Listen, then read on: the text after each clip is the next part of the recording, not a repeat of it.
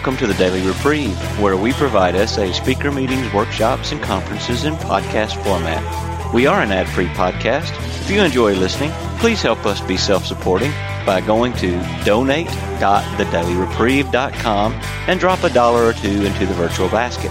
Please consider donating monthly by clicking the Donate Monthly button. However, one-time donations are always welcome. Just click the Donate Now button. Now, without further ado, this episode of the Daily Reprieve.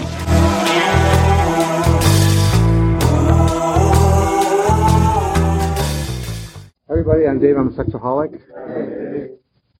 Could we open this meeting with a moment of silence followed by the Serenity Prayer? Serenity Prayer. God, grant me the serenity to accept the things I cannot change, courage to change the things I can, and wisdom to know the difference.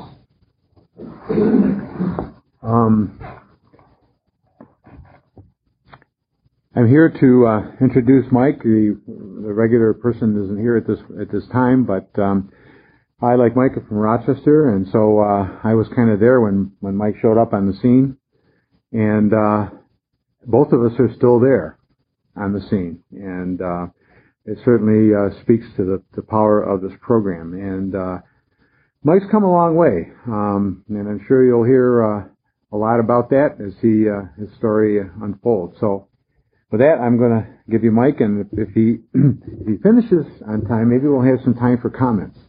But if not, then we'll end at 2. I think we're supposed to be finished at 3:20, something like that. So with that, I'll give you Mike. Thanks, Dave. My name's Mike, and I'm a sexaholic. Hi, Mike.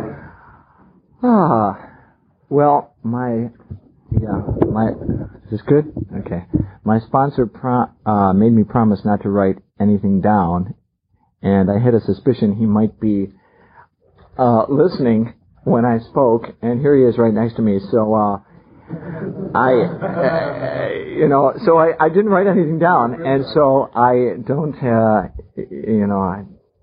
don't really know what's going to happen. I did speak with, had to admit to my sponsor earlier today that I was feeling kind of fearful. Just wanted to turn it over, because I'm one of those people who wants to make an impression, and I want everyone to think well of me, and I especially one of the things I do is I sometimes compare myself with others, and I've heard the people speaking at this conference, they've all blown me away with their honesty, open-mindedness, and willingness, and especially having that quality that's been so hard for me to come by called humility. And so I thought I needed to somehow measure up to that standard. And so Dave said, why? All you know is your own story. You're the one that lived it. No one else can tell your story. So that's what I'm going to do. I'm going to tell you my story, the way it happened to me. And it may be that you won't relate to all of it, but that's okay. I'm here I'm here because they asked me and I wanted to serve. I would like to say a little prayer to start.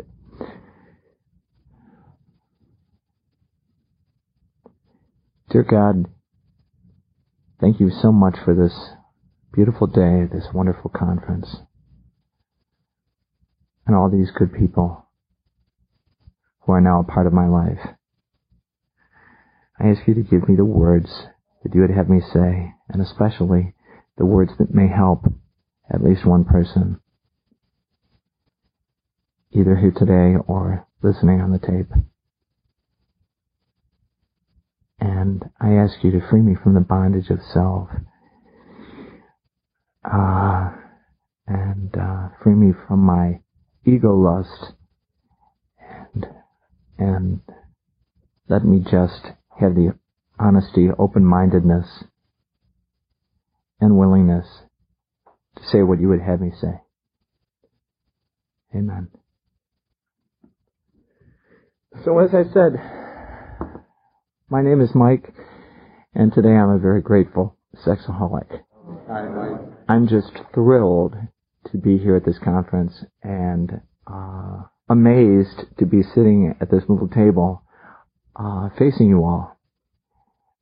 I don't know how that happened. That wasn't what I planned in my life. I had all kinds of plans. And my plan for my life didn't work out the way I planned.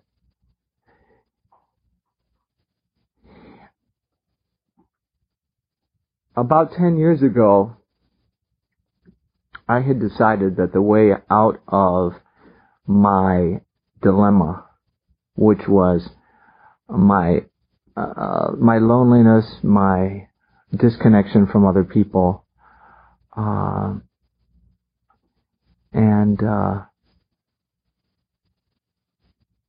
my feelings of inadequacy, was that I was going to I would try and be I wanted to join a religious order, because then I thought I would be good enough for God to be a part of my life. And at this point, I wasn't focused on my lust problem, because you see, I thought I had that beat. I'd been what we call sexually sober for going on 3 years, and although I can tell you now I was still insane, I wasn't. That didn't seem like a problem in my life. And so what I did was I decided that before I joined this cloistered order, that I would go on a trip and kind of may as well use up my bank account. And so I did that, and I went on a trip to Europe, and I visited a lot of beautiful places and museums and churches and everything. But it seemed like that the arrangements that I made to meet people at each of these places, I was traveling alone, always fell through, and I was left alone. And believe me, at that time, I was not comfortable being by myself. And although I was trying very hard not to lust, and I didn't want to act out, at the end of 3 weeks, I found myself acting out in a public place. This is after 3 years of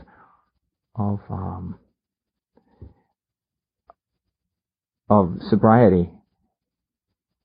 And I didn't know how it happened. I can relate to what one of the speakers talked about as an essay blackout. I didn't know how I got there. I didn't know how it happened. All I could see was that something had gone miserably awry, and I somehow made it back home, and my life was in shambles, really. I didn't know what to do.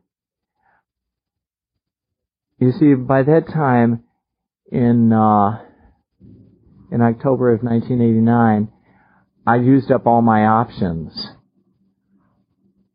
I'd been to the psychologists, the psychiatrists, the social workers about my problem with depression, and I'd sought the help of church people, and none of them could fix me. And now this new career that I decided for myself was not going to work out. And so what happened was I was hopeless. That time that I acted out was October 22nd, 1989. And at that time I thought my life was over. But looking back on that, I can see that was a turning point, because you see, I was finally ready to admit that I had reached a bottom. And when I got home, I made contact with a man who I met several years before as part of my church group, and who had told me at first about SA. And in fact, I'll never forget that night we were going on a church retreat, and I picked him up from the bus station. We were winding up a mountain road late at night. It was very dark. It was a time for confidences. And he turned to me and said, you know, I'm in SA. So I said to him, what is that? And he said, Sexaholics Anonymous. So I took that in for a minute, and I said, well, that's good. And I said, and I'm glad to know that there's a place to go for people like you. And, you see, I wasn't ready for that at that time. Anyway, so at this point I called this man, and I said to him, it's time, I'm ready. He said, ready for what? Well, I'm ready for SA. He said, oh, okay. I said, can you put me in touch? Yeah, I'll have somebody call you. So I waited a couple of weeks, nothing happened, and I called Bill back and said, what happened? I didn't get a phone call. And he said, you mean you were serious? So things happened pretty quickly after that, and somebody called me, and I found myself waiting outside a restaurant in Rochester, downtown Rochester, and I was looking in, watching these two guys sit in the garden room of the restaurant eating salad. And they told me that I had to come. The guy told me on the phone I needed to come for an interview. That's how we screen new members in Rochester. And so I watched them eating that, and I'll never forget this moment. I had the distinct feeling that if I walked forward, that my whole life was going to change. And I wasn't sure at that moment that I wanted that. So I just about decided that I wasn't going to do that, and I found myself saying, hi, my name is Mike. I don't know how I got over there, but things did begin to change. They took me across the street to a meeting at the Old Christ Church on East Avenue in Rochester. And while we were walking across the street, I said, uh-oh, now you're really in for it, I am saying to myself. And I thought about all the things that I had done in my sexaholic career, and I made a quick checklist of the things that I was going to admit and the things I was not going to tell them. And when we got there, we all sat around in a circle, and there were 5 or 8 guys, and they surprised me because they went around the circle introducing themselves, and then each one gave a list, what we call a litany of the things he was powerless over, and one by one I heard all the things that I was never going to tell. I don't remember if I talked at that first meeting. I do remember that for those first few weeks, I didn't want to talk. And I also didn't want to tell about what I was powerless over. So my pattern was to arrive late and leave early, because I knew at the end of the meeting that they would all hold hands and say the Lord's Prayer, and I didn't know where they'd been, and I didn't want to touch anybody. So I didn't talk, and the people at my home group can't quite believe that today. They say I've been making up for that ever since. But there were a group of people that were important to me in my early sobriety, and they didn't have last names, but they all had occupations, and there was Pizza Tony and John the Barber and all the rest of them. And I was amazed that they all had so long in sobriety. They all had more sobriety than me. So, but they took me under their wing, and we seemed to go on a lot of cookouts and outings and hang out together. And that's what I needed. It had been a long time since I'd been a part of anything. I want to backtrack a little and tell you about what happened before that. From the time I was little, I never really felt like I belonged. I felt like I didn't belong to my family. I didn't belong with in the neighborhood. I just didn't fit in. And I remember at about maybe age 5 or 6, I figured it out, and I went to my mom and I demanded, "I'm adopted, aren't I?" That's it. I figured it out. And she said, no. She laughed and she said, "I was there. I remember." So that wasn't it. But I remember having that feeling of I was always observing other people, and they were always relaxed and having fun, and I was trying to fit in. And it just never worked. I was apart from.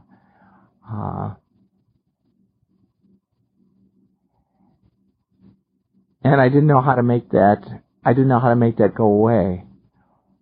As I got into my teenage years, I started being fascinated by nude pictures, and I observed some kids in the woods one day reading a magazine and giggling, and when they left, I went and saw what they were looking at. It was a nudist magazine, very tame by, what I came to know later, but and I don't know how old I was, 8 or 9 maybe.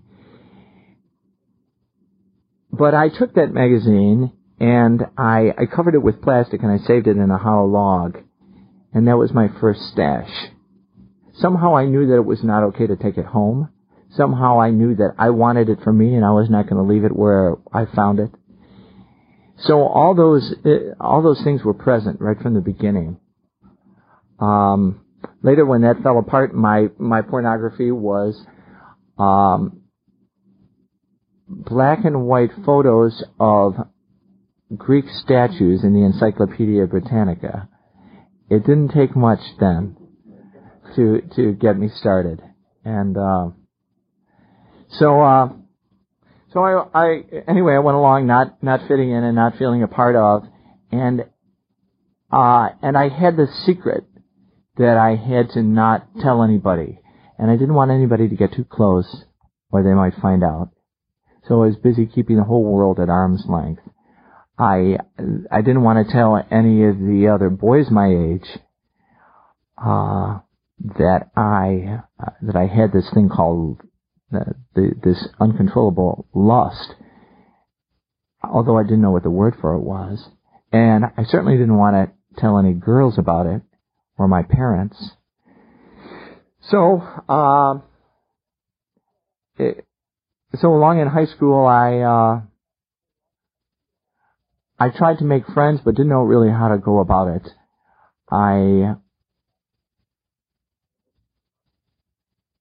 When my sexaholism really took off, I think, was when I went away to college. And there finally I found some pornography, which I was able to keep. And I started at age 18, I first masturbated. And right from the first, it was something I had no control over. And from then on, it had to become a daily occurrence. I went back to that school not long ago for a reunion and met some of those people that I was so afraid of back then. And it seems like they've changed an awful lot over the years. Well, maybe they have. But it felt great to be able to meet them and put out my hand to them.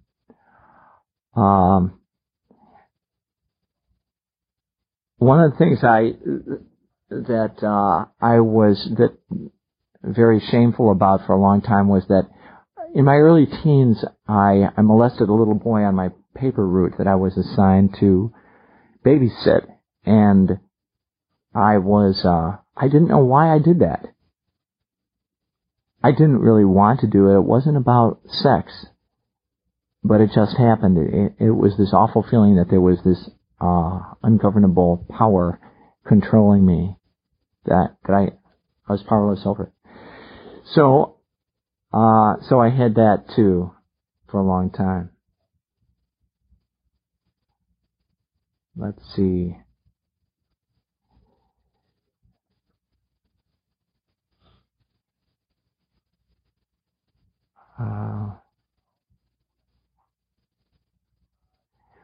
When after I left college, I decided that I wanted to be an actor, and I decided I would go to acting school and learn how to do that. When I was on the stage, I felt like I knew what to do. The lines were all written out. I knew what to say. I knew how to move. I was never comfortable being me, but I was comfortable being this character. So I went to this school, and but things didn't quite turn out as I expected. I tried to, at this point, have affairs with some of my classmates, and somehow or other they always ended disastrously. And I remember one day, it was in the spring, and another one of these affairs had just ended, and I was sitting under a tree that was full of flowers, and the whole world was beautiful, and it was a bright sunny day, and the feeling in me was black despair. I was so at odds with the rest of the world. I remember I sat down under this tree and cried. And that was my first experience, I think, with the first step, knowing that I was completely powerless over me. I basically flunked out of that school, and I let all my courses go and came back to Rochester, where I decided it would be a good thing to take a job in a health club, good place for a sexaholic. And it did provide a lot of opportunities for voyeurism. And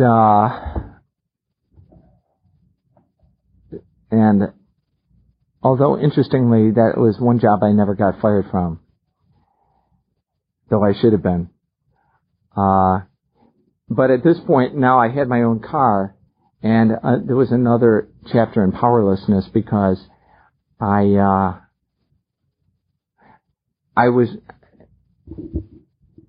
can remember leaving a family gathering or some group of friends, people that I knew,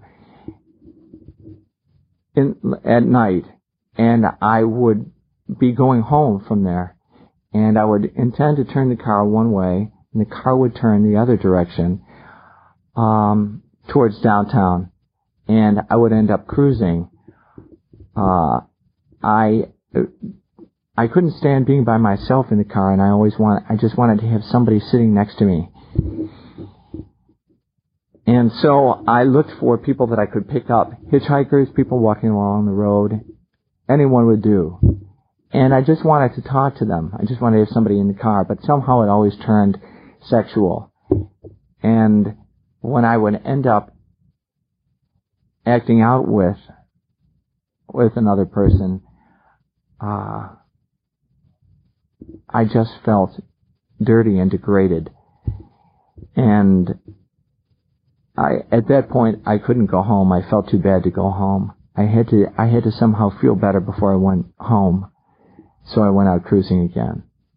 And that cycle continued for hours and hours that day and maybe the next day.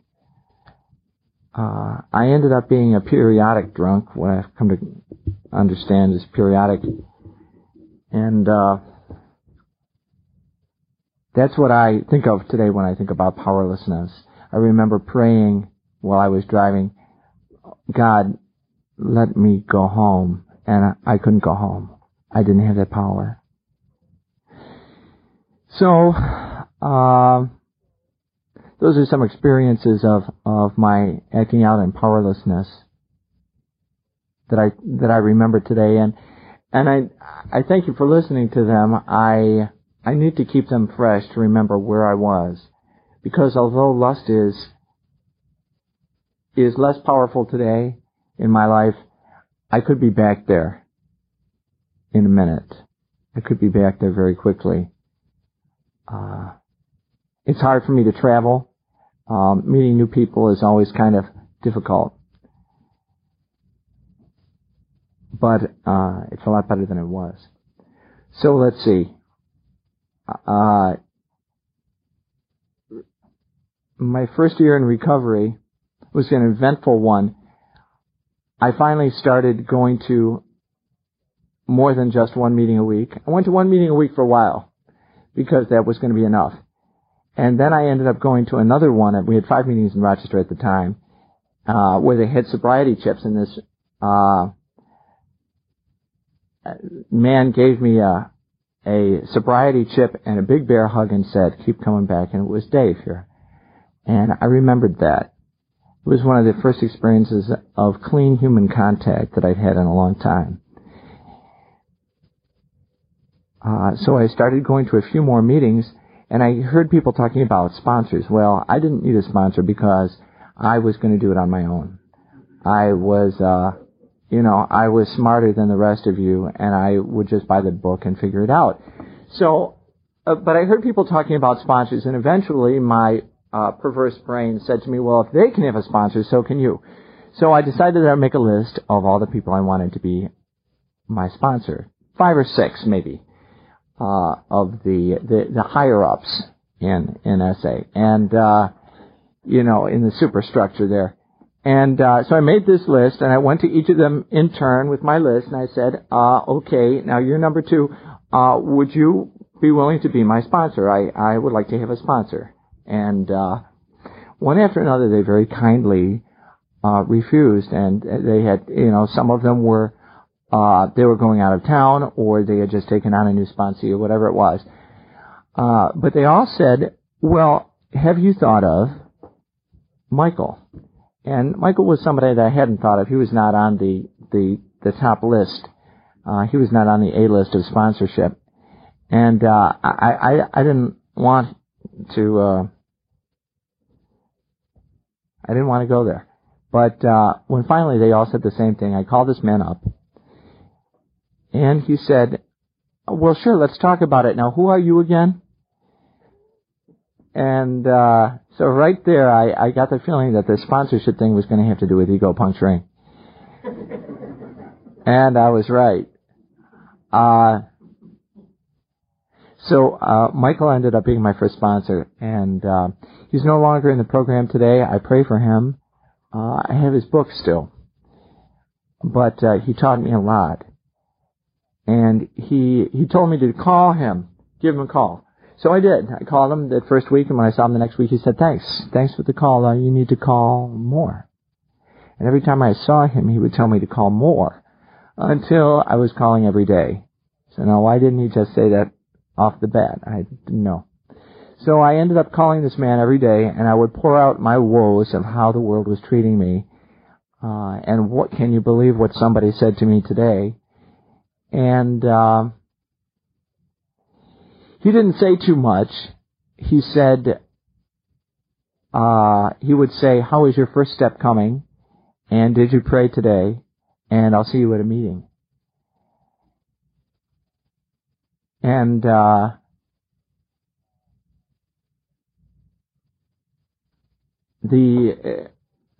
went on for a while. At the end of about 9 months, one day Michael said, I can't be your sponsor anymore. And shortly after that, he left the city and left the program. So I was devastated, because he was the first person in a long time I'd built a relationship with, and I didn't know what to do. I realized it forced me to the realization that for me, he was SA. He was my connection with SA. And I learned something very important, though. I learned that I can't base my program on one person, on the sobriety of another person. And I knew I needed to get another sponsor. And this time Dave was available. So I'm grateful for that. The steps had played a big part in my recovery. I I came into a group and a fellowship in Rochester where they talk about steps a lot. And my acting out career as a first step, for both sponsors, actually. I had to start all over again with Dave.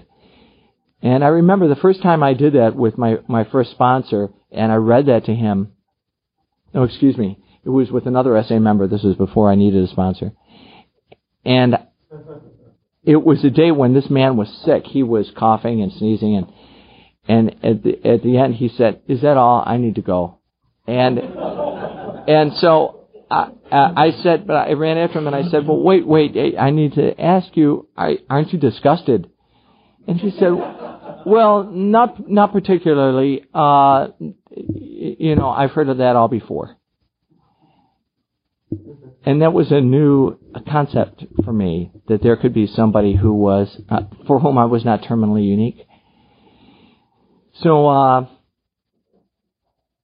and then I was asked to do my first fifth step, which was going to be a record of all my character defects and an example of each. And I don't know if it was 37 or 47 pages, but when I wrote all this stuff out, and I gave this to Michael, and he pretty much just listened, and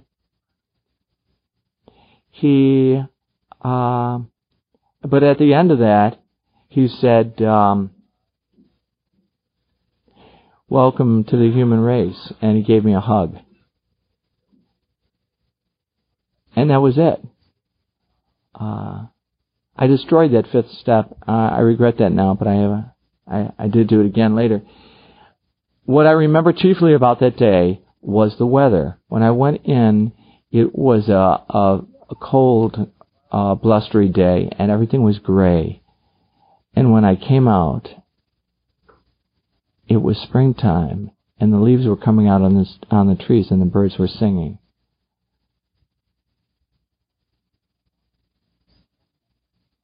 That's what I remember. I'll never forget that part.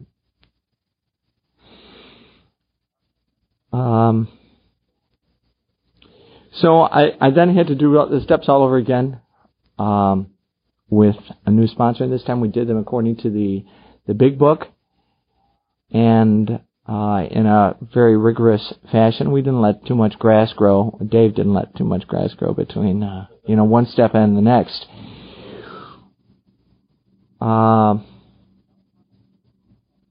At the end, this time when I finished the fifth step, he asked me, was there anything that I left out? And I said no.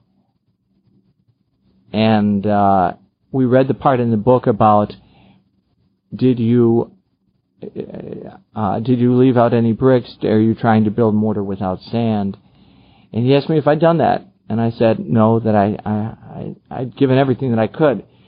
And at that point, we knelt down and said the 7-step prayer together. And he told me to go home and spend an hour with God and go over the steps to make sure I hadn't let anything out. And there started to be a new peace in my life. Today, my life is so different than I expected. I was always looking for some kind of fame and glory that would lift me up out of my depression, out of who I thought I was, out of my unworthiness, and make people like me, and make God like me. Because I thought I was unworthy, alone, and afraid, as it says in our white book. That's how I felt. And I didn't know how that was going to happen. I thought it was going to happen by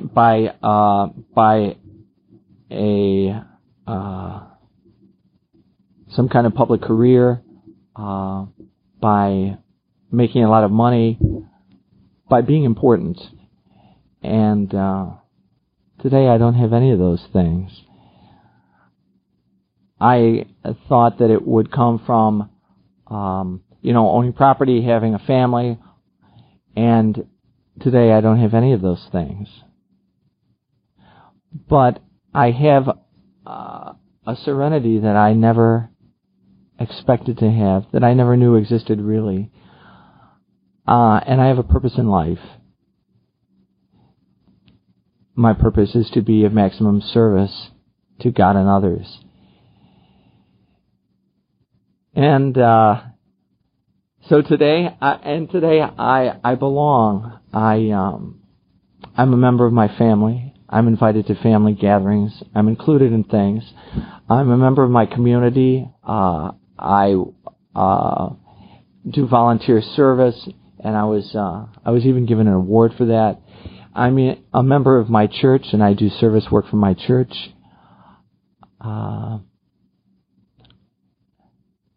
even a member. I even do things for fun. There was a time a few years ago when my sponsor said, I must have been moaning that day again, and the sponsor said to me, "Well, you need a hobby." I thought, a hobby? What could that be? And he said, "Well, why don't you go to the library and do some research and get back to me and get a hobby?"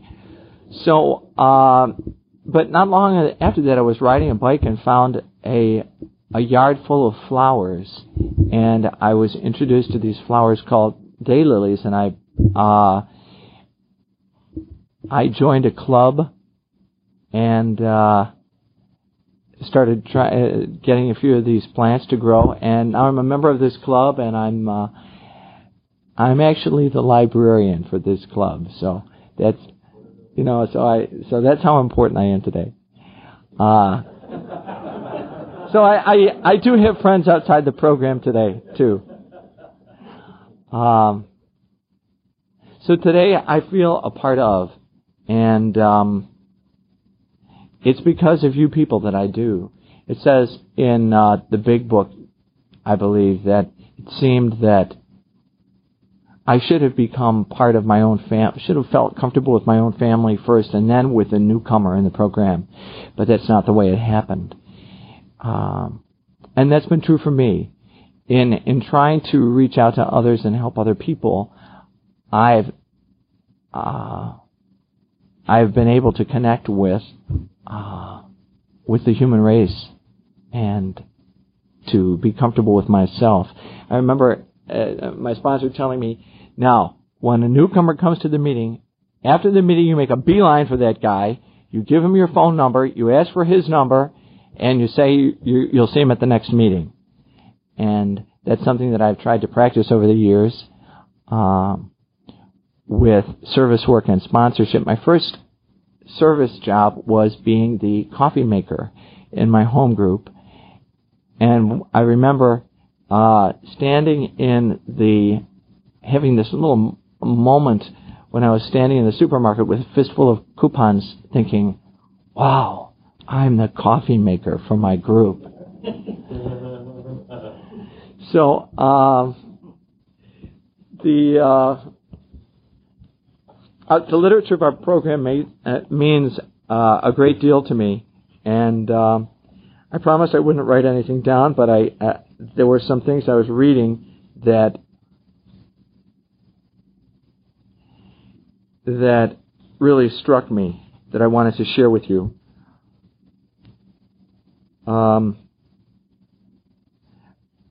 Step 7, the sponsor some time ago said, I think you need to look at Step 7. This was a couple years ago, and since then, Step 7 has been growing on me. It's one of the things it says, in all these strivings, so many of them well-intentioned, our crippling handicap had been our lack of humility. And that is truly has been truly the case for me. That I think of myself as the center of the universe and everyone else is supposed to revolve around me, which is the opposite of me serving you. So, and then it also says nearly all AAs have found that unless they develop much more of this precious quality than may be acquired just for sobriety, they still haven't much chance of becoming truly happy. Over the past couple of years, I've had some reverses in my life that have been, again, occasions for humility and for letting go and turning it over. And I never would have thought that through humility, that by embracing these, I could have new freedom and new happiness. But it says also in step 7 that we want to gain a vision of humility as the avenue of true freedom of the human spirit. And today I have a measure of that freedom that I can share with people. I can come to a conference and stick out my hand and meet people. And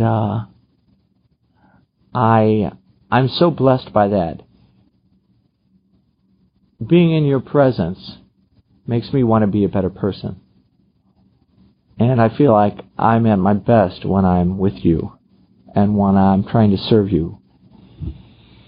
So, I guess I'll end with this. I have a little something to read that I was at the Dr. Bob house yesterday, and I got to pray in the room where Dr. Bob and the new man did the 3rd step prayer. And I prayed for everybody at this conference, and I particularly prayed that somebody that was hearing me today would be helped by what I had to say. And so there was a little poem on the wall that I copied it down, and I want to share that with you. It says, "I sought my God, and He eluded me. I sought my soul, and it I could not see. I sought my brother, and found all 3. Thanks for letting me serve you today."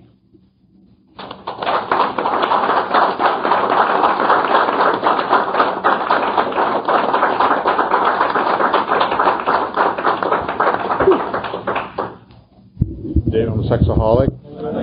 I guess we're out of time now, so thank you all. And would you, for those who care, would you like to help us close with the Lord's Prayer?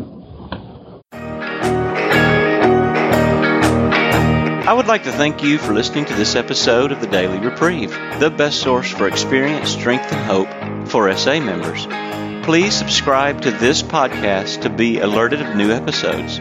Please show your support by donating to the Daily Reprieve by going to donate.thedailyreprieve.com and choosing either monthly donations or a one-time donation by clicking Donate Now. Thank you for listening, and stay tuned for the next episode of the Daily Reprieve.